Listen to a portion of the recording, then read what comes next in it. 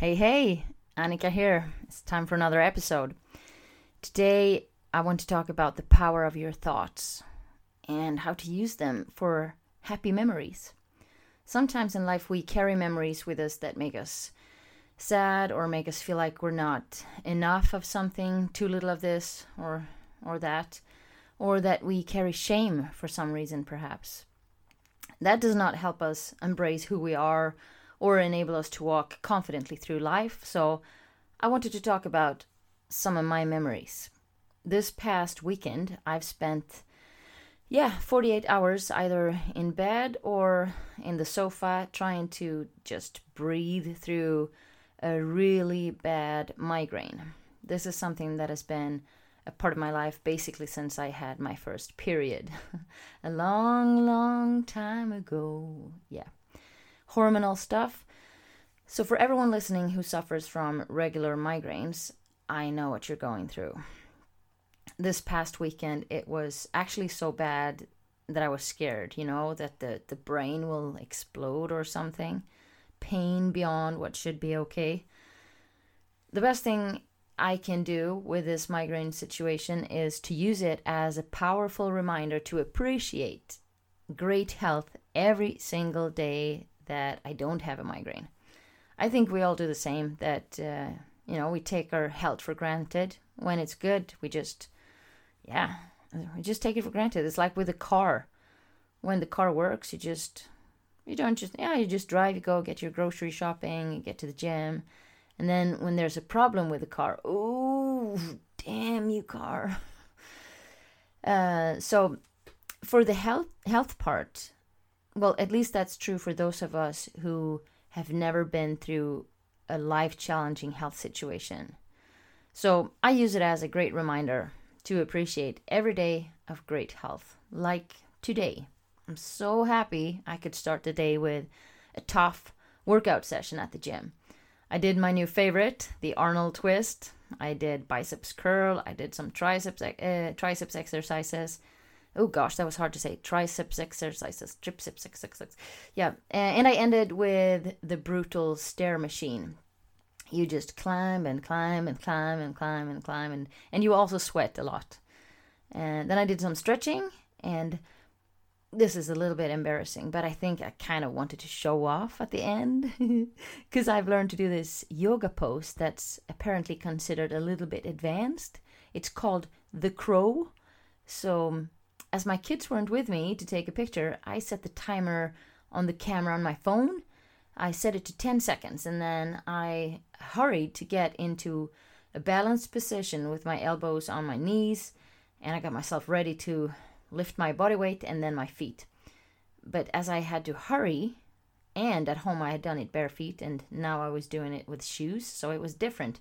Well, I didn't have the same balance, so I almost fell right on my face, and it actually felt a little bit like I broke my wrists, but I didn't.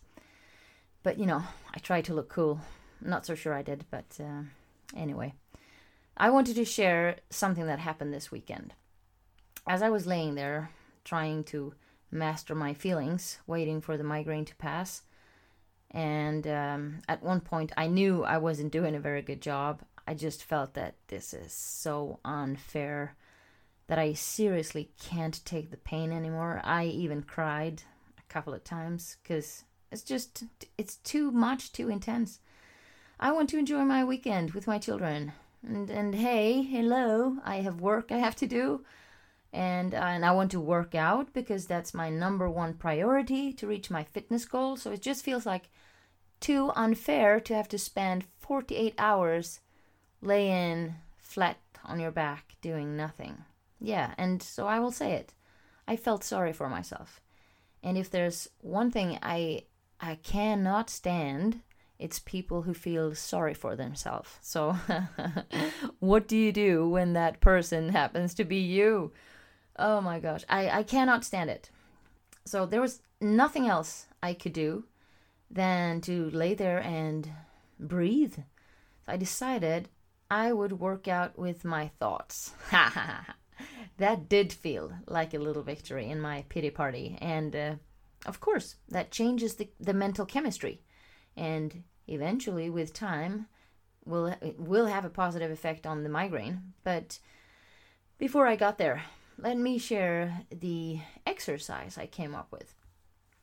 I don't remember how it started exactly, and it annoys me because I was like, how did I get there? But anyway, all of a sudden, I found myself thinking about my grandparents, the ones on my biological father's side. As my parents divorced when I was 7, I only really went to visit them until sometime after that. So when I was a child, I didn't know that they were alcoholics. And I don't know when I understood that they were, but I do know this. As an adult, it seems that the whole childhood memory bubble from my grandparents was just represented by a very sad scene and, basically the statement they were alcoholics. During my hours of thinking this past weekend, I felt the urge to dive into that space. The space where I remember, nice things from before shifting into they are alcoholics. I remember the yellow wooden house where they lived, with the boats in the garden, the pine trees in the back. My sister and I were scared to go up that little hill. It kind of felt like after that it was the end of the world. I remember the many photos and paintings of ships and sailors in the house. My grandmother always wore pretty dresses and used curlers to create her perfect housewife hair, like always just like that perfect wave, She looked like she came straight out of the 50s. I loved sneaking into her bedroom and watch her get ready by her dresser. She had beautiful mirrors and brushes, just like the ones I had for my Barbie later on, but hers looked like they were real golden glass. Mine were just plastic and tiny for Barbie's hands. Her little walk-in closet was packed with her pretty dresses and smelled of perfume. Maybe not my favorite perfume, but perfume still. She cooked really tasty food. It was always some sort of meat, potatoes, and gravy. I loved watching her cook, and especially when I could help her take out some of the ingredients. She kept all her spices in glass jars in a shelf on the wall. You just took the little handle, pulled out the glass jar, got your little spoon of sugar or salt. Very old school. I loved it. I thought she was the most organized woman in the world. And when the food was ready, we all squeezed in the small kitchen. I always sat on the wooden bench right underneath the embroidered pieces she'd written and framed. And we always had the same dessert, triple flavored ice cream, pear, vanilla, and strawberry. And I loved following my grandfather down to the basement to get the ice cream from the large freezer. His basement was full of tools and cans of oil. It smelled of grease from the motors, a little bit of humidity, and I think it must be burned oil from years of working down there. All tools had their specific place on the wall. He had, with a black marker, drawn the hammer and the drill and all that, and it was always clean and organized. Nothing like what my garage looks like. Now that I think of it, I wonder if there wasn't a door somewhere in the basement that led out to the garden. There must have been. Just can't remember it. How else would they get the heavy motors in there? You definitely could not carry it up the stairs. After we had dessert, my dad, his brothers, and my grandfather would play cards. I'm not 100% sure, but I think it must have been poker. My grandfather was a sailor his whole life, as most of the men in the family. So his sleeves of the shirt were always rolled up, and on his underarms, one of his underarms were pretty much the same size as one of my thighs today. He had tattoos of an anchor, a lady who I think must have gone skinny dipping because she'd lost her clothes, a little fish, and I think there was a mermaid on the other arm, and some other things I can't remember. And then the 3 little dots by his thumb. For sailors, these 3 dots is a triangle symbolizing protection. And my best friend Google just told me that if you're a sailor, They also represent that you have navigated by the triangle of the Cape of Good Hope, Cape Horn, and Cape Verde. I'm not sure my grandfather did that. That's far away from Sweden, but I shall find out. In my grandparents' living room, everything was shiny and beautiful. I thought it looked like they were really rich. I have no idea if they were, but I felt that they were rich. At least in the living room. The paintings of ships on stormy oceans all had large golden frames, and in the corner stood a vase with some dried plant or flower of some sort. I don't know what it's called, but it looks like a brown 20 centimeter velvet sausage. And if you touch that sausage, it explodes, and your grandparents and parents will not be happy. We were not allowed to touch or go near these strange plants. But of course, it happened that one of the cousins happened to get a little bit too close and accidentally bump into one of the brown sausages. And luckily for us, each time it happened, the rest of us were always just right there to enjoy the spectacle of the explosion. The best thing in that fancy living room was the glass jar in the cupboard. Oh yeah, it was a glass jar with a glass lid, so you could see exactly what was inside the jar. It was filled with sugar-coated soft jelly raspberry candy. Wait, I have to swallow my saliva now, because still to this day, that is one of my favorite candies. But they only have it in Sweden, luckily for my teeth. I loved when my grandmother would go and get the glass jar, lift the lid, and hold out the jar in front of us so we could all take one of those sugar-coated jelly raspberries. Oh, when I get to Sweden this summer, I'm gonna go and buy myself some of them. Another thing I remember very clearly is the guest toilet on the right-hand side in the entrance. It was always freezing cold to sit on that porcelain ring, and there was only cold tap water to wash your hands.